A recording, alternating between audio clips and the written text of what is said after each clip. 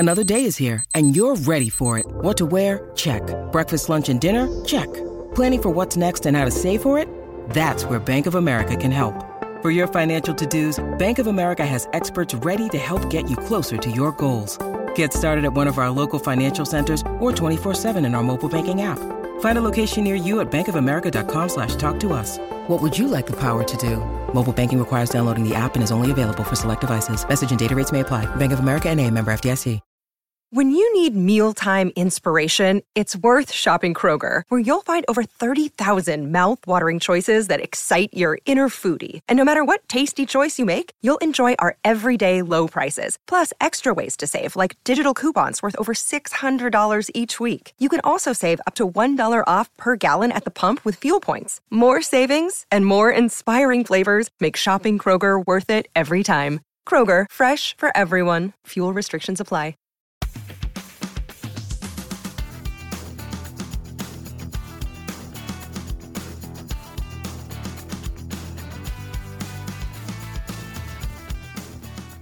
Hello and welcome to a very special interview edition of the Leeds That podcast, in which we go back for a part 2 interview with Hayden Evans. We initially interviewed Hayden back in December 2019, back when Leeds were a championship club with ambitions of heading to the promised land. And Hayden said to us he had way more tales to tell, and boy did he. We're joining up with Hayden to discuss Marcelo Bielsa, Jesse Marsch, 30 years since the title-winning team of which Hayden, as a footballing agent, represented so many of the important players. And he answers that question for us, will we survive? Let's get straight into it. Hayden, good to see you. Hi, always good to see you guys. It's been 3 years since we did this in the flesh, which is pretty weird. We've had a pandemic in between and Leeds United won promotion back to the Premier League. Yeah, it's all been very quiet, hasn't it, this last 3 years? Recently, Josh Warrington, your client, he's just won the title again. Yeah, fantastic that for Josh. He deserved it. He's difficult times, like you said. COVID, I think, affected the preparations for the fight, which everybody is aware of, where he got knocked out. Then he's come back. Unfortunately, head cuts meant we only got the benefit of 4 rounds. So he was absolutely determined, and it was a great night for all, as usual. Plenty of Leeds fans in there, packed it out, made a lot of noise, and he came out a winner. When he realised he was injured, did he just go for it? Was it like all or nothing? Funny enough, I was speaking to him about that. I didn't know exactly how long he'd gone, but it was 7th round, I think, he felt his jaw, and he'd also said to his dad that, there's something wrong with his hand. So when we got in the dressing room afterwards, it became really clear quickly that he'd broken his jaw and also a problem with his hand. So he'd unbelievably fought through that. Yeah. Well, he's a warrior. Yeah. No, it's great news as well, chuff for him. And I wanted to kind of go back to 3 things that you said 3 years ago. There were 3 predictions. Oh, no. No, all good. So you did say Bielsa would be the man to take us to the Premier League. Yep. Tick that one off. You did also say Ben White would play for a top 5 side in the Premier League. Unfortunately, it is Arsenal. Yeah. And you also said Harry Maguire is not worth 80 million. So I think you were right on all counts. Yeah, exactly. A hat-trick. So out of players that you represent recently, Charlie Cresswell, he came on at Wolves, didn't he? And I think he put in a great performance there. That was a weird night, that as well, wasn't it? Yeah, it was. And I think, Charlie's that little bit older. We try and play them down, as you know. So we didn't talk much about Charlie previously. It's better that they make that first appearance, prove themselves.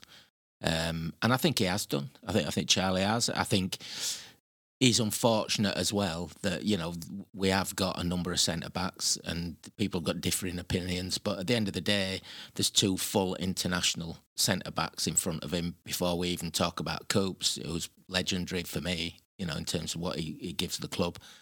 So you sort of get the frustration of certain fans out there that talk about he's young enough, he's good enough and should be given opportunities. But I think there's a reasonable understanding as to why perhaps he's not getting all the minutes people might want him to when you just see who's in front of him, But yeah, he's got to get more football soon. So we'll have to just see, get to summer, have the usual conversations, and who knows where it goes from there. A bit of a setback for him on Saturday with Cooper getting injured and Llorente obviously not being fit to start. Click coming in instead of Creswell just stepping straight in. Was that disappointing? Yeah, I think we'd be lying if we said it otherwise. You saw that as possibly an opportunity. I think what the irony in a way is, although plenty's changed, nothing has changed. So you got a position where we had players being played out of position. The obvious players that should have been in to make a simple change weren't. We got injuries. We got strikers not scoring goals. Now all of that is reminiscent of somebody who they decided to sack. So not a lot changed in terms of our bad luck. It's just pure bad luck. But yeah, from Cressy's point of view, I'm sure he probably thought he should have had a chance there. One of the things that we talked about last time was all about keeping players grounded.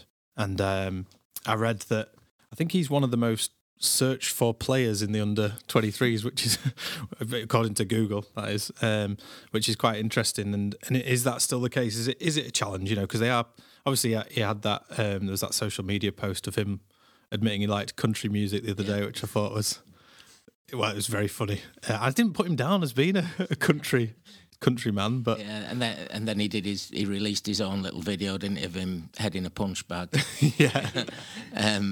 I think Charlie's.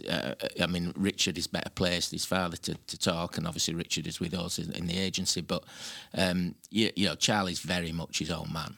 So you get certain players who we could say, look, quieten this down or quieten that down. I'm sure the way he's been brought up with Cressy means that there's an inbuilt honesty to him, and he'll know when he's going too far or not too far. Yeah. But he is a character, obviously. Yeah. He looks. He just seems to me like he's got it all in the head. He's the exact right temperament that you would want. He seems so determined. He seems like a warrior himself, and he's built like one. Yeah. I think a lot of the fans are obviously excited for all these reasons, even though we've not seen that much of him. But yeah, hopefully, in the coming next season, I suppose you have to be looking at him to actually have a chance to take a place in the team. Yeah, that's right. All get minutes. It'll all be down to the discussions in summer and the plans. I mean, right now it's really difficult for us to contemplate proper discussions about any of our players that are at Leeds, because are we talking about a Championship club or are we talking about a Premier League club?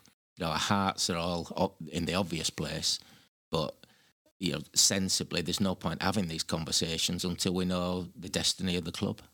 And last time, again, you mentioned Andy Gray, and I listened back and I was trying to listen carefully to things that we might have missed, and you did mention his son at the time, who is obviously Archie Gray, who you represent as well. And back then, I mean, how old was he then? So what was he? He was probably like 12, 13? 13 then, I think, 12. You still wouldn't have thought by this time, 15, 16, that he'd be kind of on the bench against Tottenham as well, which is crazy. But what does that say about him? That he's obviously developing well, and does it also say that the club have kind of left gaps for that to happen as well? What's your thoughts on that? I think I think at the moment, you'd say that he's way ahead of schedule, for want of a better word. But again, it's Andy. He's in a good family.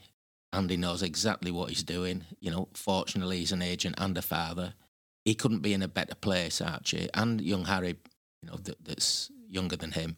So it's keeping it all down. We want to work with the club, and we want to do what's right for Leeds United as well as our players, if at all possible. Because the bottom line is we're Leeds fans, so it is always slightly difficult. Ultimately we've got to do the best by our client. That's that's the first thing. But if we can do right by Leeds United as well, then we've got a happy home. With that in mind, where you say about sort of keeping a top on it and not wanting people to get too carried away, I was quite surprised that they took him down to Spurs as the extra man. To say that he wasn't going to be playing anyway, it's almost like they were.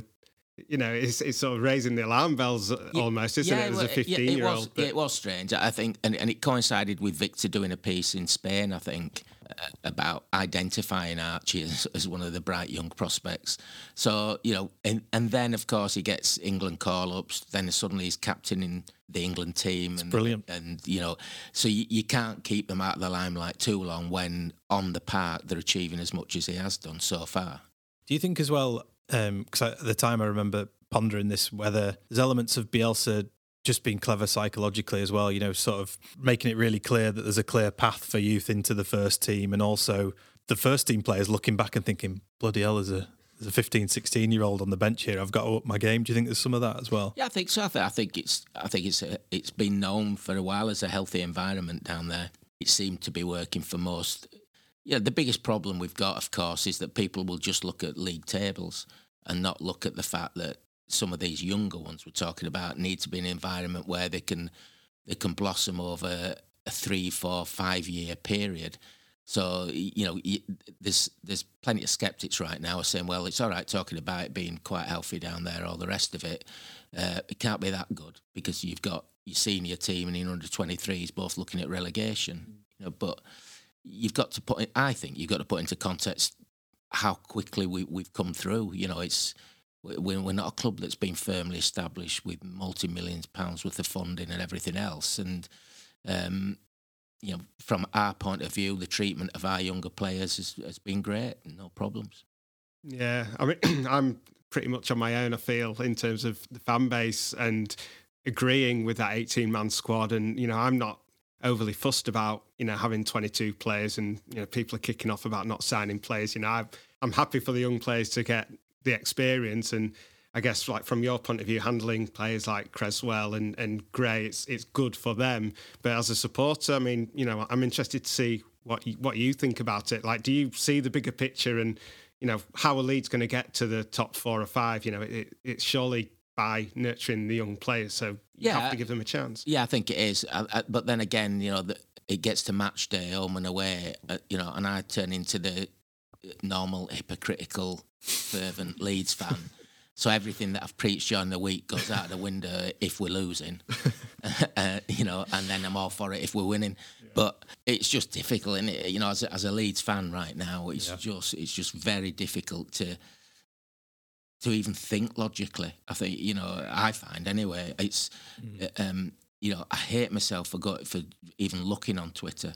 It's just poisonous on there, and so I feel far more at home if I'm on the away supporters bus and in the away end, and that's when I get a proper feel, really, I think, for what people do feel. And and right now it is, I think we're a split camp in all sorts of ways right now. There's the obviously pro Bielsas that won't forgive Marsch anything, and there's the anti-Bielsas who will love Marsch no matter what mistakes he makes because he's not Bielsa.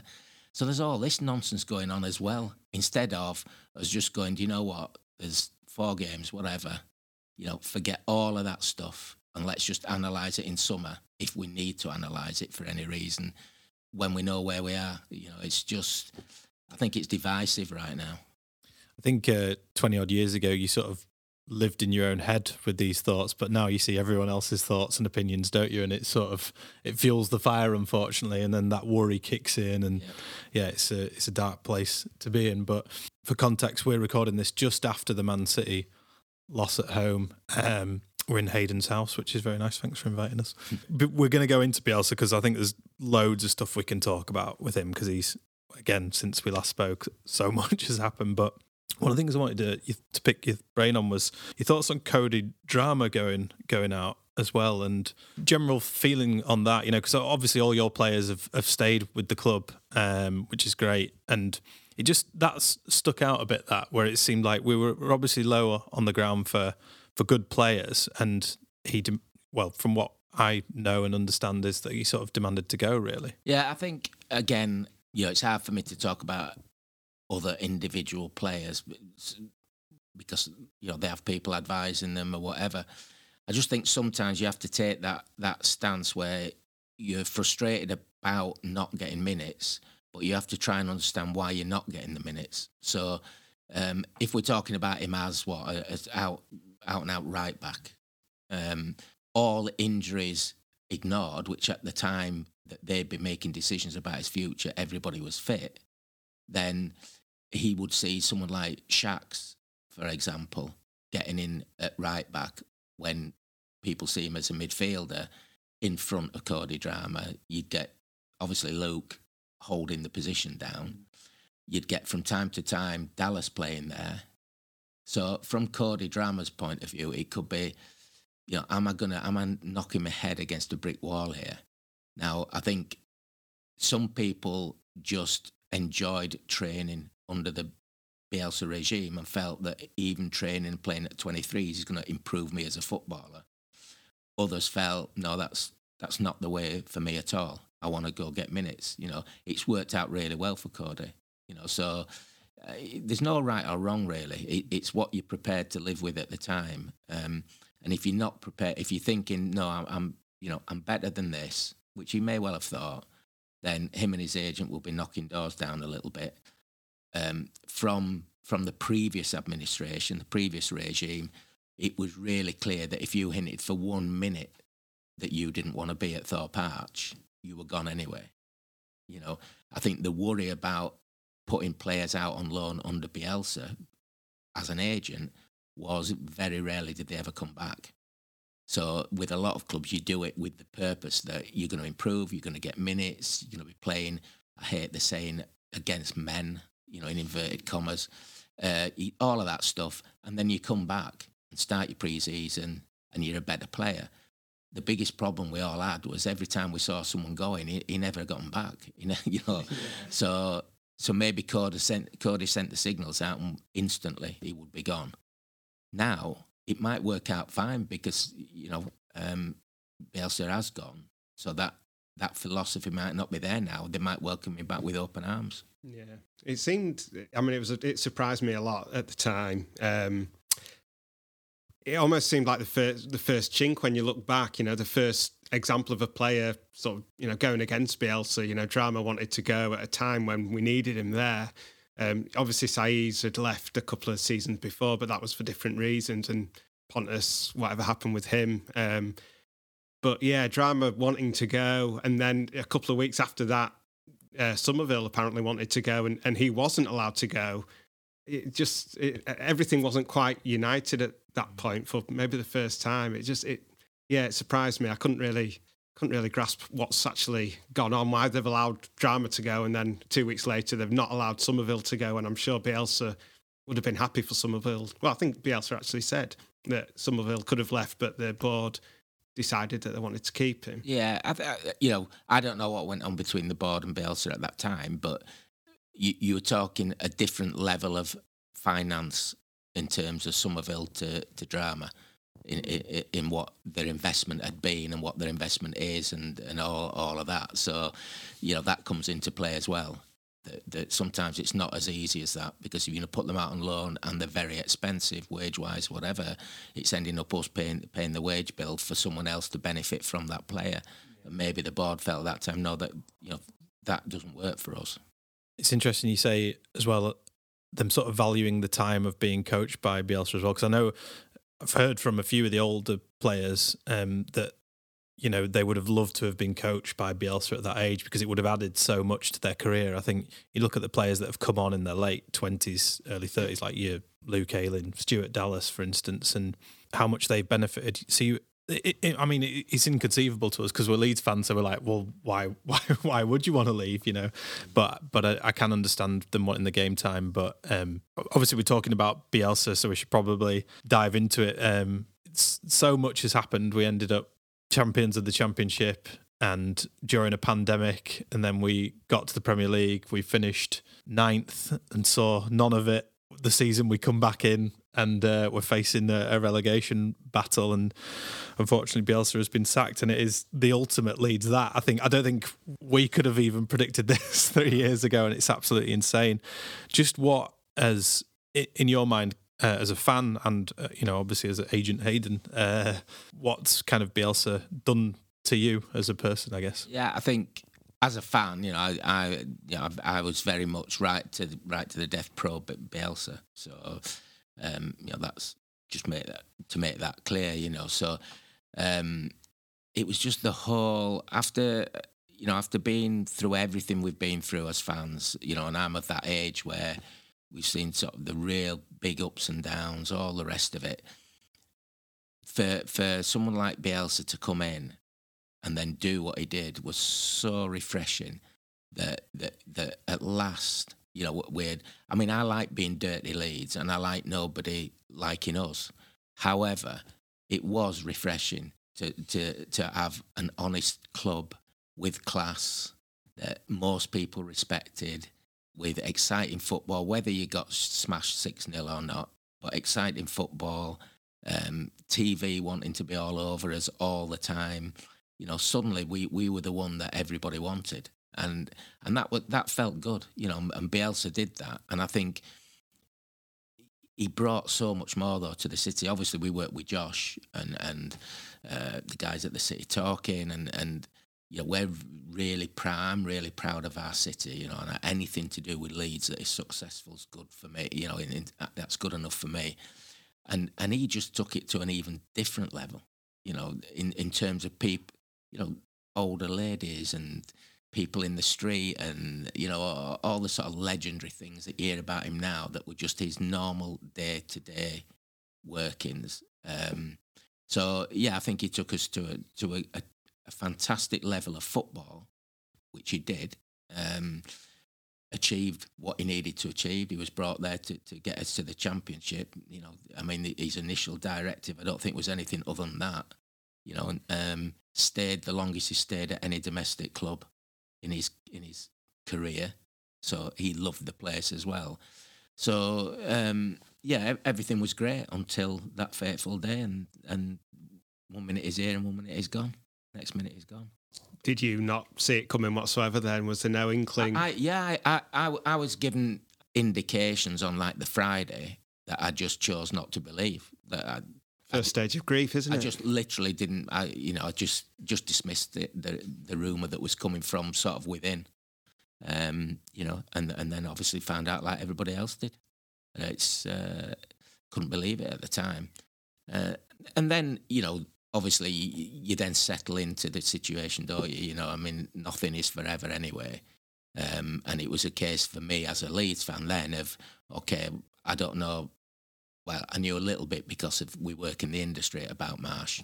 But in terms of being good enough to be our manager, no clue. So it was a case of first game, I'm not having him at all because I love Bielsa so much. Second game, he talks well. He's not too bad. Third game, it's like, well, we're not conceding goals, so I'm now going to give him a little bit longer than I was. So, I think I went through the same emotions as a lot of Leeds fans. Obviously the anti-Bielsa brigade relished it. But I think now they've got to realise that, things are coming home to roost. So the fixtures were the fixtures for me. I just felt we could have just stuck with him anyway. He might not have won any more than Marsh. Who knows? But they were certainly easier fixtures to come than the ones that he'd previously had. Yeah, that's the thing for me. It just seems so reckless. We knew where we were at with Bielsa, and also you've spoke about like the split in the support now, and also even like behind the scenes at the club. The tea lady and the kit men, and it must have been a bomb dropped on that club. It just seems so risky. I don't think I'll ever come to terms with it, to be completely honest, because I just felt like he was the key to success. He could have taken us all away, whereas now I feel like we're just sort of going to be in that cycle of managers. Football moves on, and it's unfortunate. That's the name of the game, and managers come and go. I absolutely loved Bielsa and everything that he did. What I don't like really is, so I'm back in the club now because that's what I am. I'm a Leeds fan, so decisions are being made. We've got to go with it now, and everybody's got to move in the same direction to hopefully stay in the division. Even if we don't, that's it. We'll we'll be on the Championship, you know, and we'll support them and everything will carry on from there. The thing that I don't like is, you know, having, whether it's deliberate PR or accidental PR, you know, I don't want to be forced into liking him because the club or other people think I should. You know, we'll all make our own decisions about that, you know, and for me, his best bet coming in after somebody like legendary like Bielsa, it was a thankless task for the man. You know, I do get that, and I actually feel sorry for Marsch with that. But it's horses for courses. I would have thought it'd be far better just keeping his head down, doing far less PR, and just grinding out results to keep us up. Then it's his team, his pre-season, his budget, and off we go. And then we can judge him properly. You know? But now we're in the mire. It doesn't serve any purpose really criticising Marsch, I don't think. I see a lot of criticism about his genes, and we just don't need it, do we? just let's talk about the footballer, and that's it. Obviously, that decision came from Orta and Radrizzani, I guess. And previously, you've said that you have a lot of respect for Victor Orta, and he is a footballing guy. Has it altered your view anyway in the way this is handled? Do you still respect him? As it, I know I'm probably in the minority as a Leeds fan that has respect for Victor Orta. I don't know, but I do, because I see the work that he does, and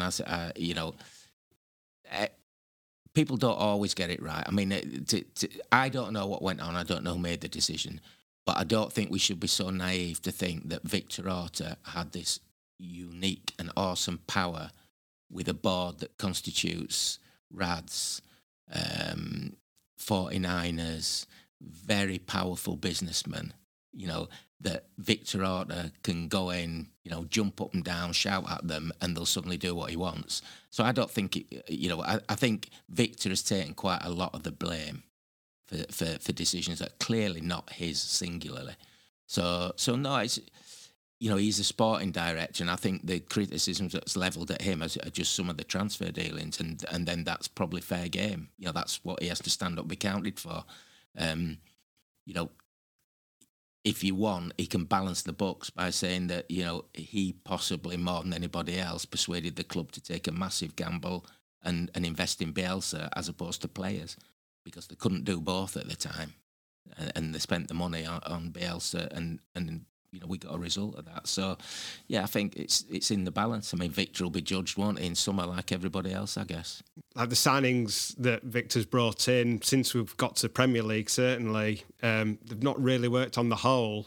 I find it quite funny that Bielsa's not been able to weave his magic with, a lot of those players that have come in. I mean, have you got any theories on why that might be? It's just, he sort of had that incredible effect on everyone that was at the club, but everyone that's come in since, there's not really been much improvement in them, whether that's Orta not signing the right man, and even then Bielsa signed them off. But then, Bielsa not being able to get that extra bit out of them. Yeah, I think unfortunately for us, everybody has to take collective responsibility. Victor may have found players that he felt would be right. Bielsa at the time had to agree anyway, but there was no way you were getting a player in there that he didn't want. So, and the board had to approve of the fact. So that it's a collective responsibility when they make a signing. I think, people say that we sort of bellyache a bit too much, but I think it's circumstances. I mean, there's never been as much misfortune and injuries. And so even if the ideals were we're going to play this way, with this formation, with these particular players, I would imagine less than 20% of the time during Bielsa's era, and even with Marsch, have we actually been able to have the team out there that everybody envisaged having out there, playing how they wanted to play. It's been incredible this year, the amount of bad luck we've had. You look at the weekend as well, and against Manchester City, and the injury that Stuart Dallas had, which was a 50-50 ball. What a horrendous injury. I think today it was said that he broke his femur and shattered his knee, or broken his knee. You just think that is the last thing we need at this point going into the end. Crucial time, and Coop's going off. Yeah. In the warm up. And I think as well, Coop's coming back in recently. I mean, we've talked about it all season, haven't we? Just saying that Cooper is just when he's not there, you can see how much they miss a leader on the pitch. You know, just organising them and keeping them, just keeping the heads in the game more than anything. And he is so good at that, and we've missed him. And I really hope he's not out until the end of the season, and we see more of him for this last 4 games. Exactly. And like you say, that whole situation, you know, against Man City, where you've got Dallas and Cooper out, that's exactly what we've been going through. You know, every month there's been one setback after another. So and that's nobody's fault in particular. It's pure bad luck.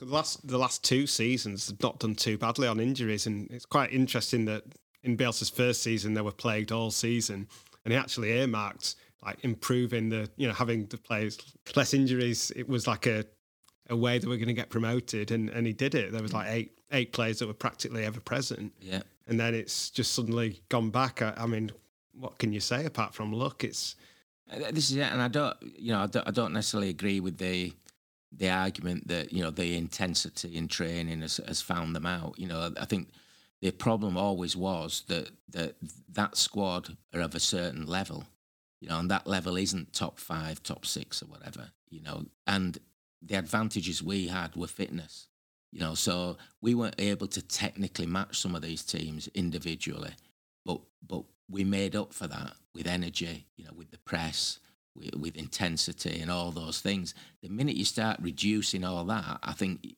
you're then bringing the player back down to the level that people thought he was at. And you know, it creates a gap really in what you can achieve and not achieve if you haven't got that intensity, you know.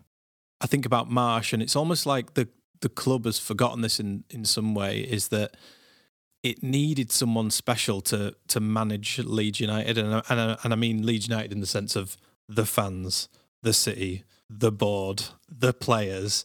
And I think Bielsa, in his character, in his nature and his way, managed to weave all those things together. And I think it's not just the decision to remove Bielsa, and it's not the way in which Marsch is handling things right now. I just think they've forgotten that all those things were completely apart from one another. And back to what you said, Rocco, that's kind of been my feeling of it feels reckless. And I think it would have been difficult any time to make the call for Bielsa to go, but to go with a few games remaining, not able to build anything into the squad.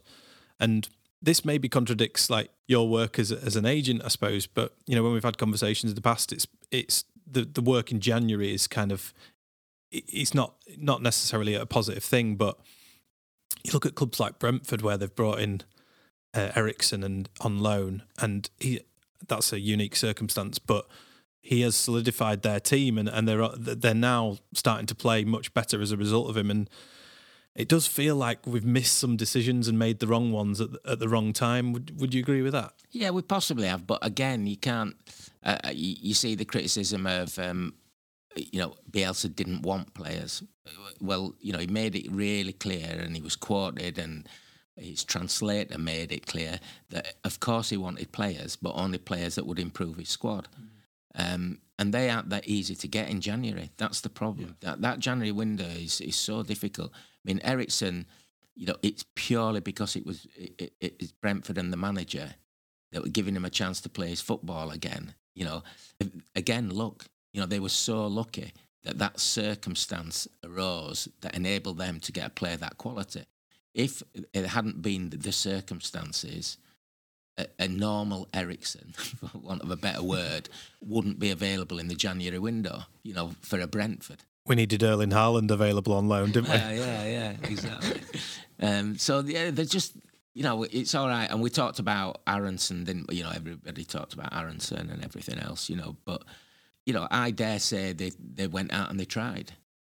But there's just no point taking bodies in just for the sake of it. Again, it goes back to where you and I probably disagree a bit. You know, that additional 2 men or 3 men in the squad means that when you get your injuries and you haven't signed in January, you're still not left too light. That's the problem. So with a fully functional club, with 18 players that are fit, you're fine. As soon as you get, not one injury, that doesn't make any difference. But when you start getting 3 and 4 injuries like we've had in key positions, you've got a problem. But January is not the time, even though I know it's a time that is available to buy players, there's not much gets done of quality. does that butt up against your you as an agent as well? Because you've obviously got younger players who've got an opportunity to get in the team. So by having a reduced squad, that gives them a great opportunity. So does it make you, are you in two minds with that? Not really, because I think you can kill young players. Yeah. That's, you know, I hear the shouts for young players, and yes, obviously it serves a purpose for us to get young players in playing first team football, but you can absolutely destroy them. You know, and particularly in intense situations where you've got a packed Elland Road, you know, you're fighting relegation battles and everything else. As much as they look great and as much as they look like they're capable and everything else, that's a huge, huge amount of pressure early. So if they have a mare in that game, that's not a one-game setback like it is for a senior pro. That's a whole load of work for everyone around him to try and pick him up, to make him realise he is good enough, and that was a one-off. So, you know, I'm never that keen really on particularly starts. You know, when they start Joffrey. Well, you know, just, you know, let it carry on as it is doing, because he's an unbelievable footballer, you know, and it'll all come good, you know. But you could also kill him, you know. Yeah. It's a really difficult balance, I think. The Joffrey is the perfect example, isn't it? Because he's not just a player that has done it for the under-23s. We've seen it now. You know, the secret's out. He really is. He is a top-class prospect. But then, so you look at it now, and Dan James is playing up front. He's not scored in 11 games or whatever, and, you know, he's struggled in front of goal all season. He runs around and he does a job. But at what point? I mean, would you play Joffrey now? Would you want to see him chucked in if he was your client? Would you be a bit wary and just want him to be an impact sub? I'd still be a bit wary, but only because it's like a percentages game, isn't it? You know, Joffrey comes on and creates something. He runs at defenders. You know, he creates a bit of mayhem. You know, he's involved. If you start him, you know, and he loses the ball, if you take the number of times he might lose the ball just running at players doing things we love to see, you know, but then multiply that loss of ball by 20, because if he starts, he's going to lose the ball 20 more times than he has been that we've seen. And the fickle Leeds United fans out there will soon be jumping all over him, going, do you know what? He's not all that. Look how many times he lost the ball. Look how many. So they'll look at all his deficiencies over 90 minutes, which will be exaggerated because it is 90 minutes, you know, whereas right now that impact, I think probably sooner than perhaps he's been coming on, you know, for me. But if there's some sort of compromise there, that'd be ideal. That's what I was going to say. It's like, now can we hear from Hayden, the Leeds fan? Would you stick him in at the weekend? Do you know what? I don't know. I think I'd like to see him on for at least 45 minutes. It's funny because in his only start, that was maybe his best appearance at Spurs. He was brilliant. Yeah. I don't know how long he lasted. It wasn't over an hour, was it? They did take him off, but he started that game and he played really well.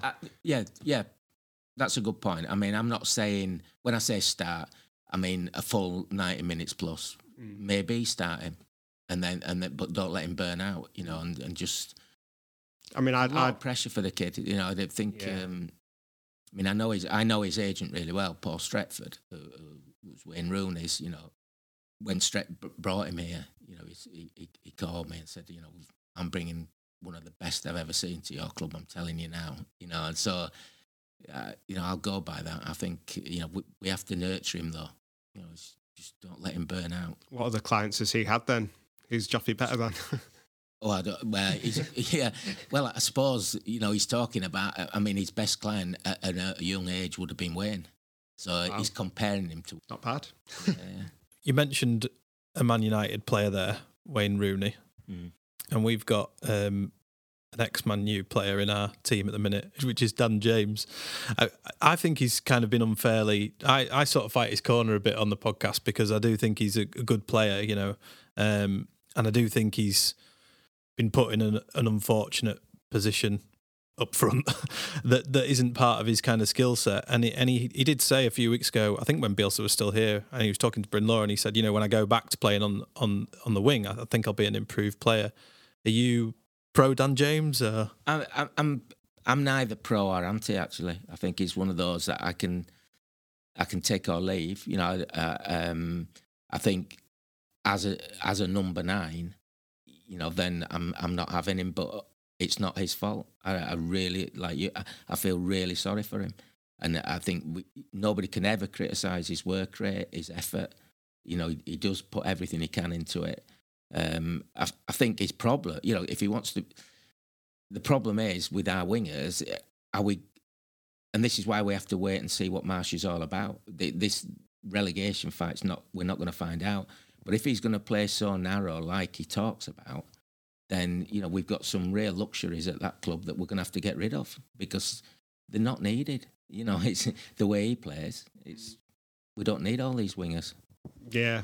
Rafinha's one that I have said all season. I actually was getting a bit frustrated with him being stuck out on the touchline, and I wanted to see him a bit more central. But there's a balance, isn't there?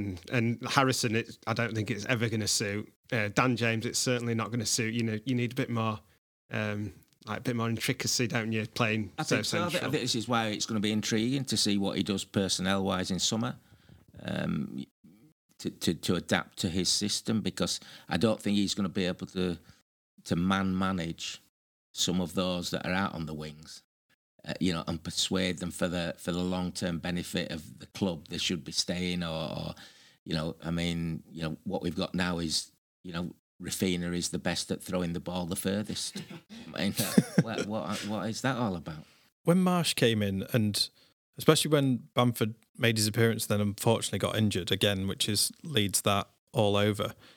I did kind of think, though, that Joffrey would get a run in and that we wouldn't still be playing Dan James up front. And it surprised me because I did genuinely think that was a Bielsa nuance. You know, it's like, I'll happily stick a winger up front, you know, and he'll be fine. You know, it's like, but to see Marsch doing it again is a bit odd. I kind of expected something different. I mean, there's a part of me that does understand it, though, because of his sheer pace, you know, and if you are going to play it over the top, you know, and he can get in behind, then there's probably nobody with the same pace as him. So I sort of get it if he's getting fed the right balls, or it's just so early for us to get our head round, and for players even to get their head round such a dramatic change in the way we're going to play our football. But if we are going to play it narrow, and we are going to play through the middle a bit, you know, and occasional long ball, which there's nothing wrong with at all, you know, if you want to penetrate, Dan James's pace would work, but he's never going to hold it up for you. It hasn't really worked. What Marsch is trying to do, you can see it, and it's sort of happened in like little spells, 20 minutes against Southampton at home, and, you know, Norwich in the first half. But yeah, otherwise, you know, we've just not been getting Dan James into the channels. We've not been getting him in behind. I can't think of a one-on-one that he's had apart from City at the weekend, you know, when we were 4-0 down. Well, these good phases, as we keep getting mentioned in games, are not what we need right now. You know, I don't care about good phases. You know, I want points. That's it. That's the bottom line. And if Marsch can bring us those points, great. You know, and then let's review it all in summer. But all I keep just thinking is it's just such a tricky situation, and like you really want to be positive. Like all the time, I'm thinking, well, you know, we've still got a few games to play, and so have the other team, so anything could happen. But it is really hard to drag yourself out of this negative mindset when you've not really had that. Well, we've lost 1 in 6, I suppose, and then it's just the fact that the other clubs have done things that we didn't need them to do, which no one thought would happen. And I just hope that the players are remaining positive, because it's not for them. It can't be easy just, you know, getting beaten 4-0, and it's happened too many times this season. So no, I think, you know, professional footballers are professional footballers. You know, how it affects them, no matter what they say, it doesn't affect them in the same way. It affects them badly, but not in the same way as it does us fans. You know, I mean, because it will be devastating. You know, because we don't want to go to work on a Monday, and I can't be asked even by Tuesday if we've lost. They need to go to work Monday morning and get their heads on it. So they have to, and they do take defeat very differently to a fan. It hurts just as much, but they can put it to the back of their minds much quicker than we can. And that's what you're relying on. You know, I think, you know, I do think they're a really honest bunch. You know, it's Obviously, I'm not talking about the odd ones we represent because we don't have that many that are starters in that first team. But all the impressions I get from everybody around them is that the one thing that we've got is a really good, honest bunch of players, and we have a go at the board and all that, but maybe for different reasons, whether it's financial or whatever, they will be equally as desperate as us. Everyone in and around Leeds United wants them to stay in the Prem. Make no mistake about that. So, mistakes might have been made, but I think they'll be made, with a genuine intention to keep the club in the Prem, and that's the dilemma. Do you? I've always been confident that we would stay up until probably this weekend. That's when it sort of changed for me. Although I thought we would go down after we lost to Villa, but then we started to pick up some results. But I'm just a bit worried that the players are sort of being held back a bit. Not trying to beat Palace. Settling. I thought they've pretty much settled for a point at home to Southampton. And I'm worried now, even against Brighton at home, like, what are we going to see? Are we going to see them to, try and grind out a narrow win? And that worries me. I think like 4 games ago, 5 games, however many it was, there was a belief, perhaps, that grinding points out, I don't mean accumulating points, I mean grinding a 1-point draw would be sufficient because we'd grind out enough of them. But that we've gone past that stage now. So, it's grinding out a point here and there is no good to us anymore. I just don't know. Unfortunately, I sort of can't see beyond sort of 4 points at the moment. But that could be enough because, I don't see the others maintaining their lucky runs. I think there's some big games ahead which they will lose. And if we can get 4 together, it might be enough.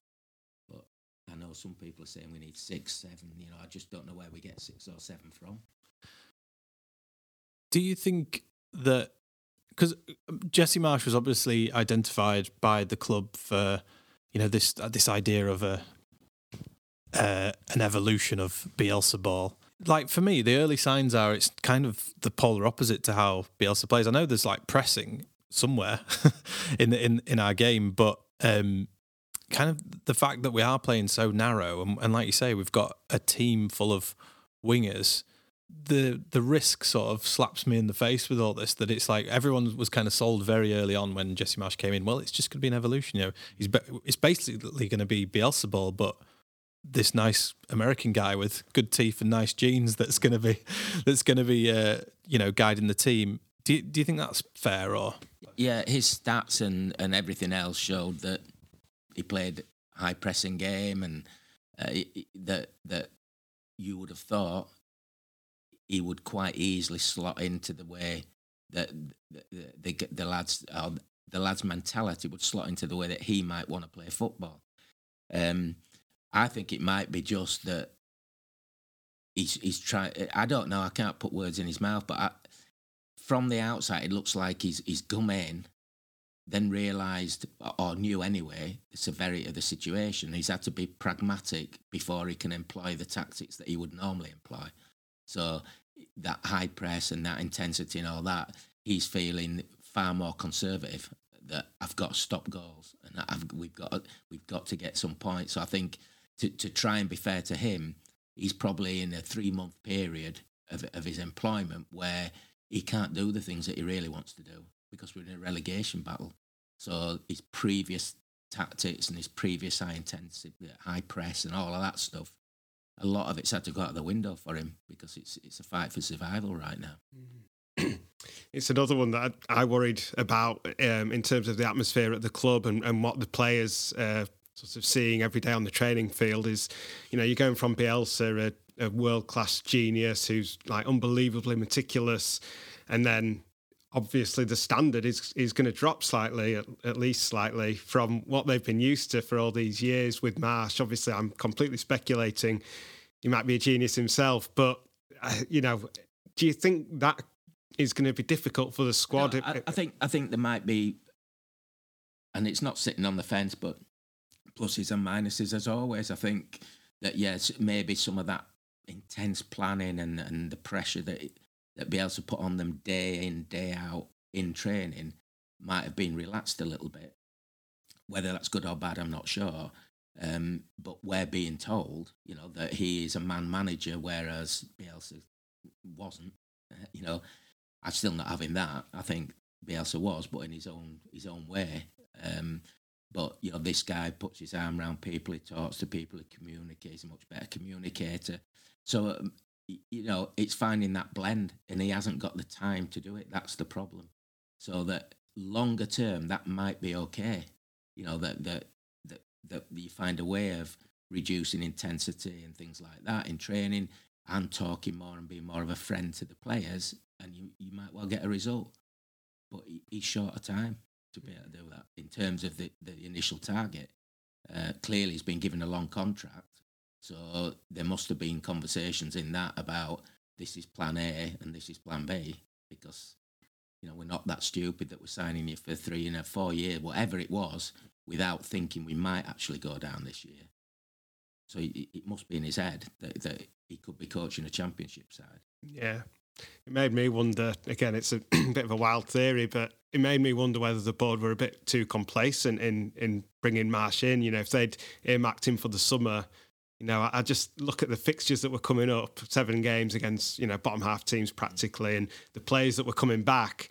It felt to me, when I think about it, like they were trying to give him a bit of a head start, and make him look the hero coming in, and then crack on in the summer. Do you think there could be any legs in that? Yeah, I don't know about that. I don't know. There's all sorts of conspiracy theories in there, but I think there is no doubt that the timing of him coming in for him was he had nothing to lose, really. It was, if we go down, it was largely because 70% of the season's gone and it's all Bielsa's fault. So he won't get any blame for that. If we stayed up, it's that change needed to be made. Look what's happened. We've stayed up. So, I don't know. Did you meet Bielsa in the end? No, never met him once, no. I'm sure your clients have had meetings with him and conversations. Is there anything that sort of stands out, like really nice moments? Or no, I think early on, some of the younger ones, would literally phone us that night if Bielsa had put his arm around them or smiled at them. There's nothing about it, no intense conversation about anything. It's just, you won't believe, he smiled at me and said, "Well done." So it's amazing. Yeah. Honestly, it was just it's simple as that. None of them have had any intense conversations or discussions or anything else with him. Yeah. I think he just talks with actions, doesn't he? Yeah, he just made it clear what he needed and wanted from everybody. I think they all got it.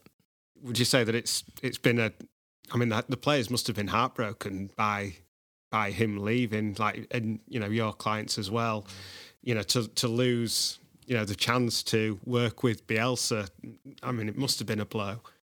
Yeah, I think it was, but again, like I said before, it is the difference between good pros and bad pros. Good pros get on with it. Bad pros will find excuses not to perform. So I think all ours and all the lads, I would hope, we really miss him. We didn't like the way it went and everything else, but Monday's Monday. We've got a new gaffer, but we've got a job, and we've got to get on with it. Think he's watching the matches? I don't think he will, no. I think he'll watch the results, but I don't think he'll watch the matches. No. Can't see it. It was horrible seeing I think he'll be studying tapes from the 10 or 20 clubs that are asking him to be manager now, so... I can't wait to see where he goes. I really hope he gets a job for next season. And it's a new second club, isn't it? Yeah, it would be fascinating to see where he goes. I find myself looking at things all the time and being reminded of Bielsa, which is so sad. But when everyone threw all the paper onto the pitch of the weekend, and obviously Neville was upset about that, wasn't he? It just made me think Bielsa would have made them pick that up at the end, wouldn't they? But so obviously as well, at the time of recording, we are how many years? 30 years on from the title win, which is crazy. I have vague memories of it because I was 7 years old, but that was a that was a massive time for you, and particularly your friends and colleagues as well. Yeah, no, it's incredible that it's 30 years. It's just frightening, But it was a fantastic time, really. I mean, in all aspects, because you were lucky enough to represent most of the players. Howard was really good with agents who he thought were doing a decent job. He wasn't one of back then. There were plenty of managers that wouldn't even let you through the door, or take your calls. But I think he firmly believed, right, if we've got a happy camp generally, we can all work together. I was lucky enough to get be involved and see it all happening, and then obviously have friends that were picking up medals, and so the whole thing was fantastic, really. In terms of going back to Bielsa, because we always do, comparing Bielsa and Wilkinson. Obviously, Wilkinson won the title, so that's unbeatable. But in terms of the effect that each manager had on the city, do you have a personal favourite? No, not really. People. I think there were a lot of similarities, but Howard in an old-fashioned type of way. But there are quite a lot of similarities in belief that Wilkinson it wasn't just about the football club that he felt, the city needed to get involved. He was obviously he was concerned initially when he came in about the NF and a lot of the stuff that was going on around that time, and made sure that we had, not for the sake of it, but we had good black players that he was bringing into the club to try and diffuse some of that. So he was like a thinking man. It wasn't just about the football. And that's obviously Bielsa is very much a thinking man about the community and all of that stuff. So there were likenesses there. I think how at the end of the day Howard won us the title. So with Don, he stands up there and that's it. You can't discount that. I think the whole thing for me about Bielsa was just that sort of wholesome feel good thing that we'd never had before, even under Howard. I mean, we were still scrapping and things like that in those days, home and away, and we were still dirty Leeds, and it didn't really, that didn't change. We're Leeds United that everybody hated, and there was still problems, all around the club, but we won a title despite all that. With Bielsa, he sort of cleansed the whole situation in a way. So it's just a shame. His legacy was that. Not, I just hope that there's been talk about him getting freedom of the city, and that's what I think. That's the only fitting thing. We can't do anything for him at the football. They talk about statues and stuff like that. I think for him the hurt is still there. But I think if the city of Leeds were to ask him to come back for the freedom of the city, that I'd see as something really befitting. Yeah. Did Howard get that? Don't think he did he? No, don't think so. It's funny, reading one of the books about that season when we won the league in 91-92, because I remember I started supporting Leeds like February of that season. So really my best memories of Wilkinson was when it was really falling apart in the 90s. But reading a book, I can't remember who by now badly, but it's a match-by-match thing. And at the end of each match, there's Wilkinson's interview, his comments. And it's just like reading the Bielsa translations. Yeah. Like they are, like he says the same things that Bielsa would say. It's quite remarkable. It gave me a lot more respect for Wilkinson. Not that I didn't have any anyway. I know that he won us the league, but when you've grown up with sort of a lot of people wanting him sacked, for a lot of it, it was great to see how fantastic he was. But I mean, what gets me is how his recruitment thereafter went so downhill, like what happened with the club from signing like McAllister, Strachan, all these top players to then, signing, cast-offs from Sheffield. Like what went on there? Was it just financial? Or? Yeah, I think it was basically that. There's no other way to describe it. I mean, at the end of the day, we were able to go shopping for quality footballers at one point, and then it was a clear case of, we're having to sell first, and get rid of our better players. and we haven't got the money to replace them. So that's exactly what happened. You go down to, what they thought might be honest characters, and good hard workers and that type of thing, but the talent and the technique and the quality wasn't quite there. So, do you think if Wilco would have been still around when the O'Leary babies were coming through, do you think he would have seen a renaissance? And I don't know. I think it's his time had come. Not necessarily from his point of view. But, you know what it's like as Leeds fan. Once you lose the fans, and the top of that majority, not a small minority or like split camps like we've got now, but once they turn, and also you should never give Andy Gray his first start, because that was the beginning of the end. He played Andy at Wembley and it was all over after that. So I blame Andy. It was an incredible decision. I still remember just being dumbfounded, although he played well, to be fair to him. But yeah, I think Brolin was on the bench, wasn't he? And it was just a mess by that point, wasn't it? It was, yeah. It was all over by then. Howard Wilkinson, it sort of petered out, didn't it? Whereas with Bielsa, we kind of got what we were expecting, was everything to go out in a big bang, and everyone kind of warned us that from the start. But I think that's also the thing that panged the most as well when it happened. And there's the poet that refers to fans as Bielsa widows, which we kind of all are, really, aren't we? And we do feel that way. And yeah, Bielsa's created such a unique scenario, and I don't think he'll never be forgotten by the fans. And I think in years to come he'll be talked about a lot around the world. He'll become like one of these. I mean, he is already, but in more in the public eye, right? People outside of football will appreciate him, because I think he is like an incredible human being, really, isn't he? Yeah, without a doubt. I think you've just got to treat it as a period that we were lucky to have him. We also got results. We got promoted, so we've had a really good time of it. And I think, but we are now, we're Leeds United now. It's not Bielsa United, and I love him, but. We're all about Leeds now, aren't we? And whether we stay up or we go down. I just hope that if we go down, and I really hope we don't, then some of the momentum we've gathered just as a fan base and everything else sticks with us. I just hope we don't prove to be those fickle Premier League plastics, that a lot of clubs have. I just, if we go Championship, then let's rip it up in the Championship. Let's,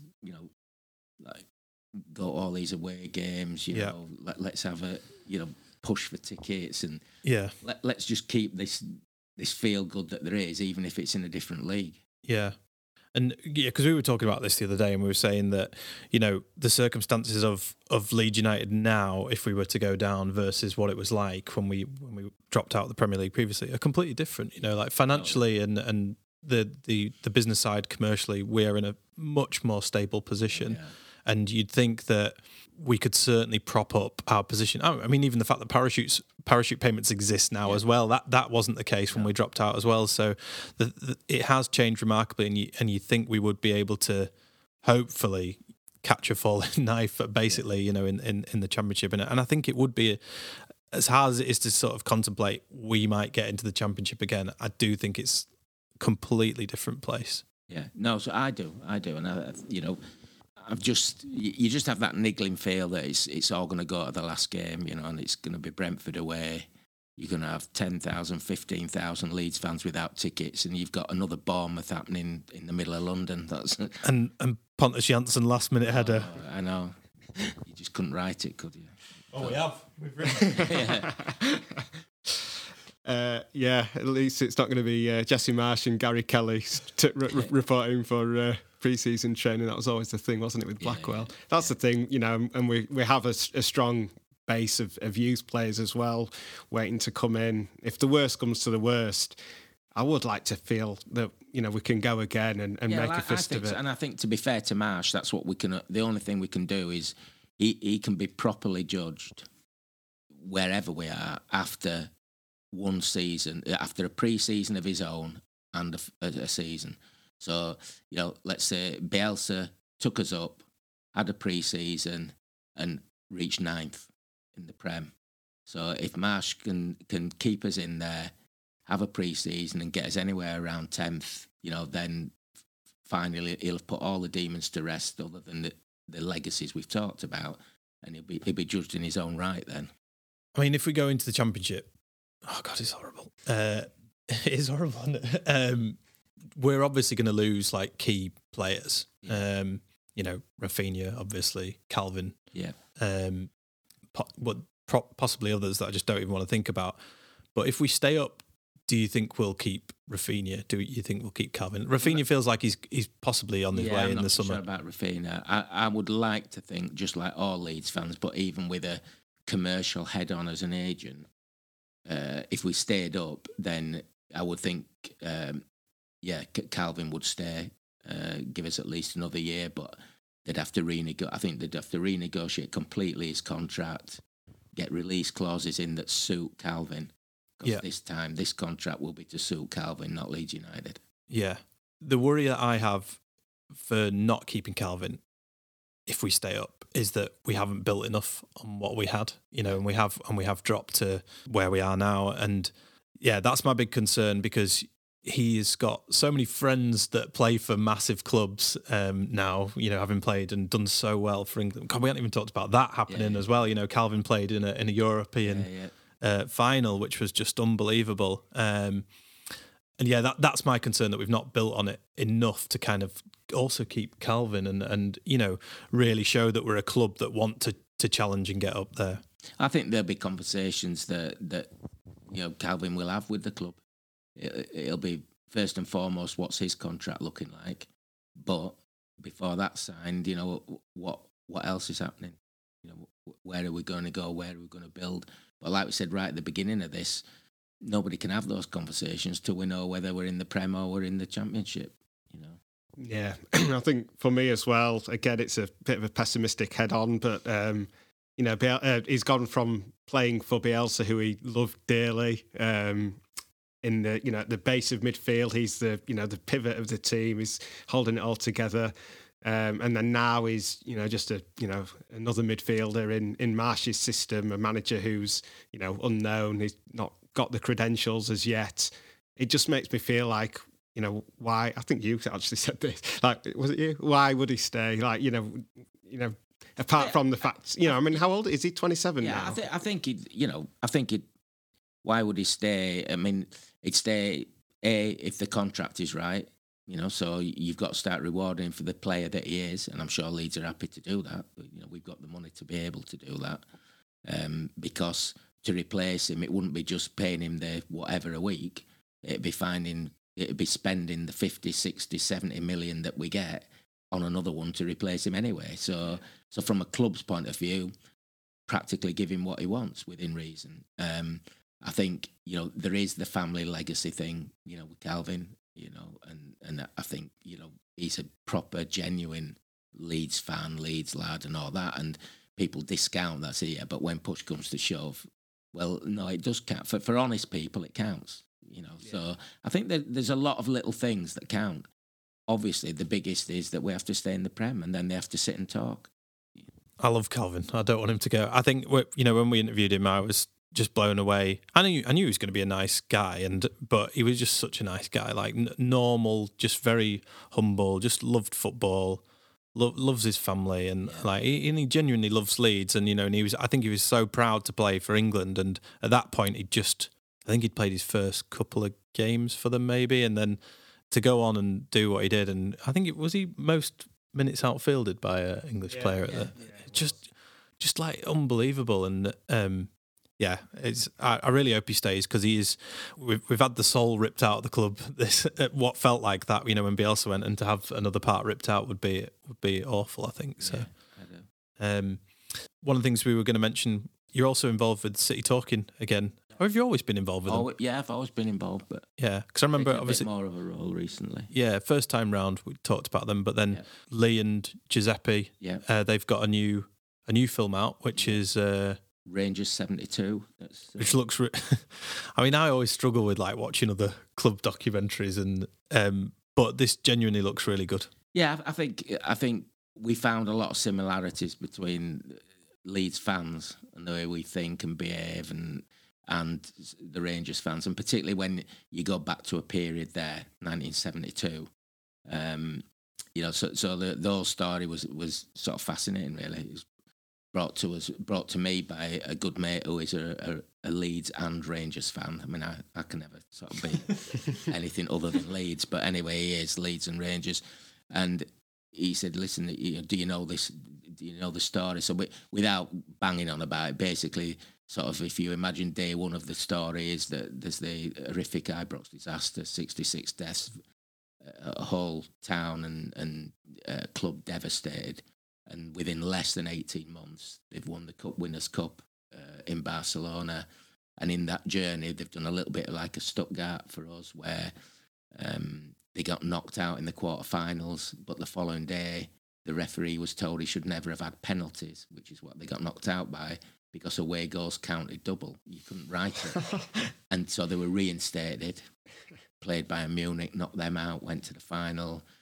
The whole town was overtaken by Rangers fans, as they do, invaded the pitch. They couldn't award the cup on the pitch. They had to just give them in the dressing room, say, right, leave Barcelona now. So just a great book. We picked up with all the characters, and it's you don't have to be a Rangers fan. It was more about the journey, and it's more fans. We don't really do highlights and stuff. It's the story of the fans.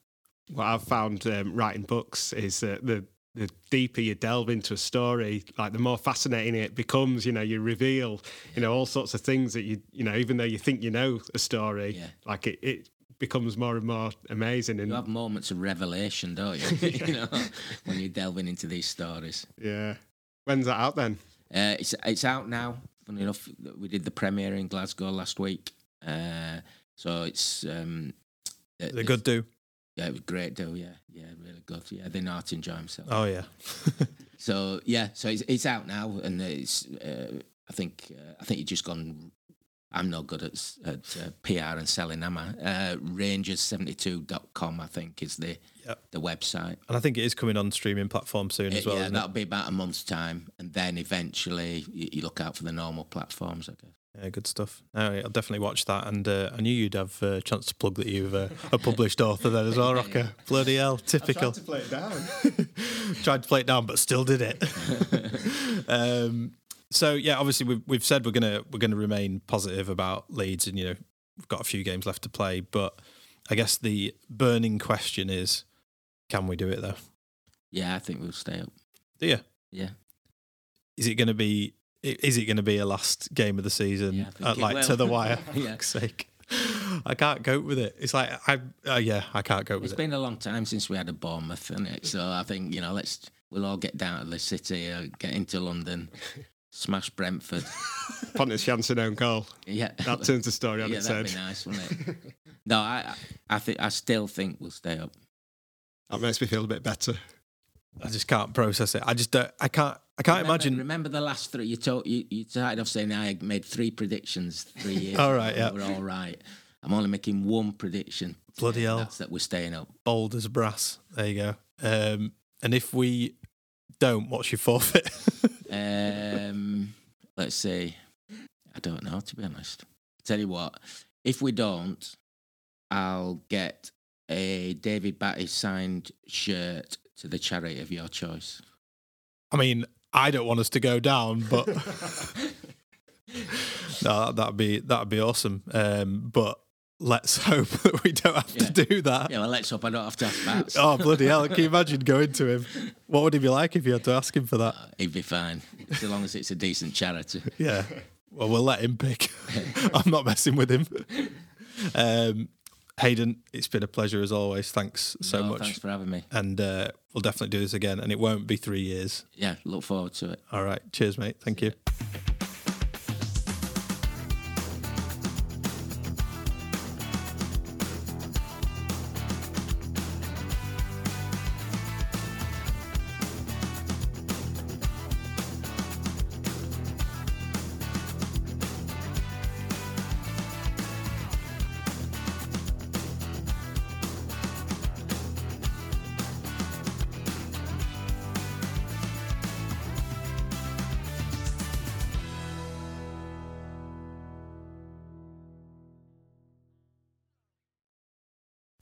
Sports Social Podcast Network.